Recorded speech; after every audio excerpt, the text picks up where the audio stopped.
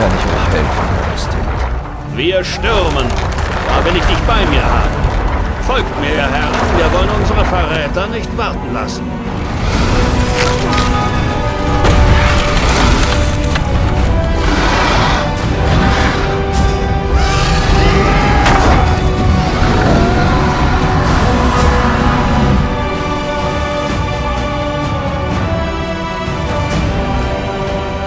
Diese verdammte Eidechse doch beinahe die Belagerung versaut. Die Schlacht wird sie schon vertreiben.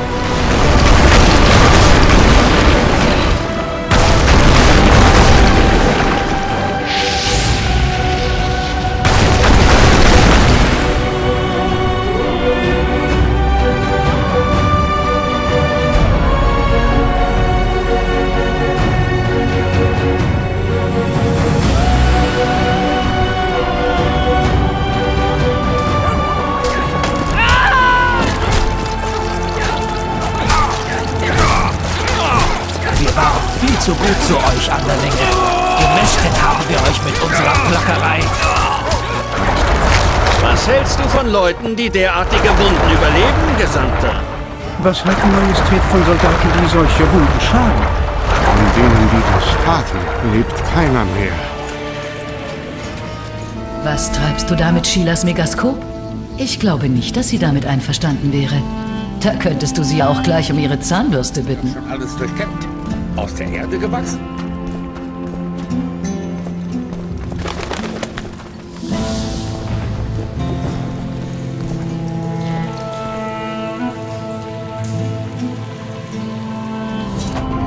Tötet den Hexer!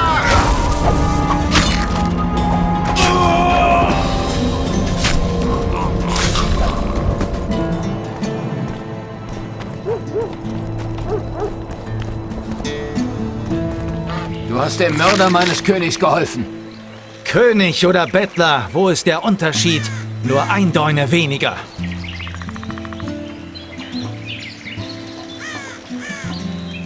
Wir brauchen ihn lebend. Hast du einen Zauber, der passt? Rede mit ihm. Muss mich konzentrieren.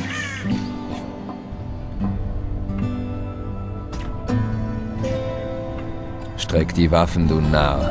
Das ist kein Spiel. Und deine Leute müssten nicht sterben.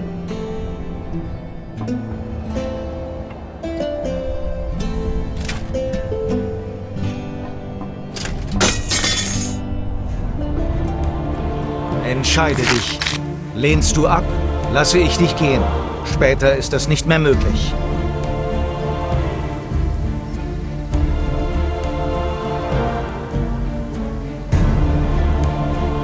Ja, ich helfe euch. Zusammen kriegen wir Leto. Sehr gut. Es gibt keine Zeit zu verlieren.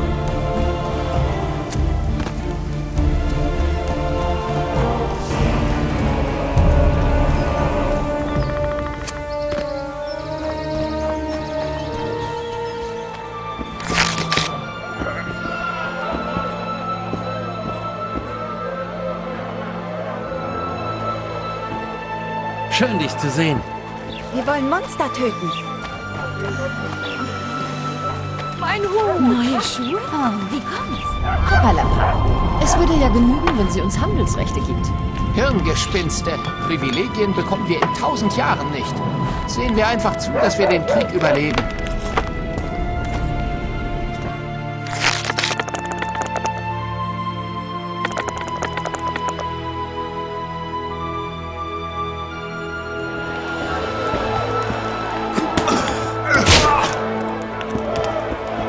Mach ihn fertig!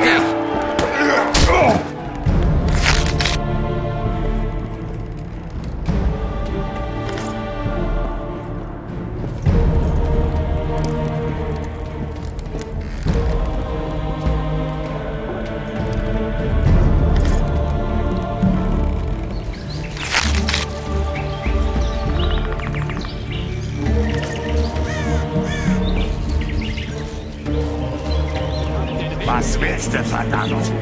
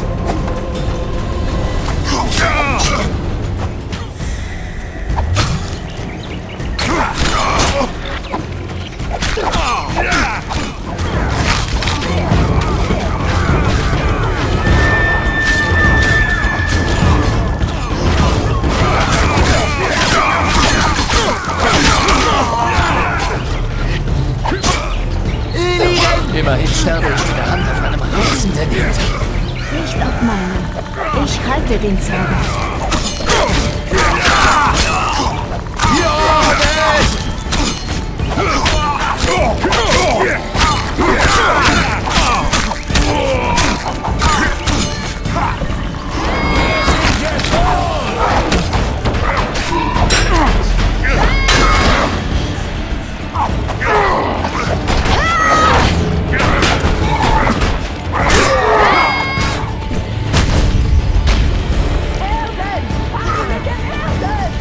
Komm doch und fang ihn selber mit dem Erden.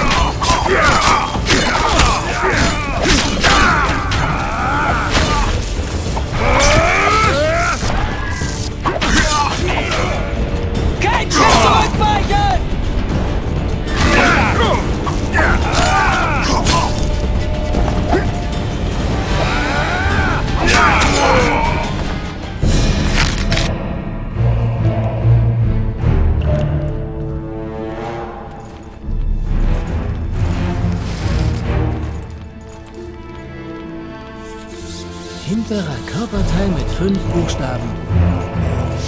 Kreuz.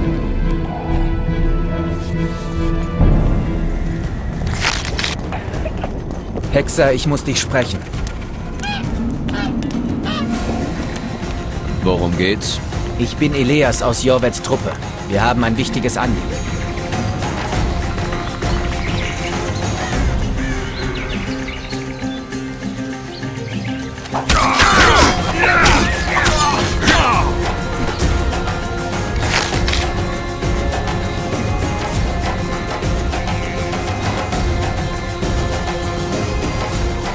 Ich kann gerne gehen, aber das sag ich euch. An der bösen Lust hat's ihm nicht gemangelt.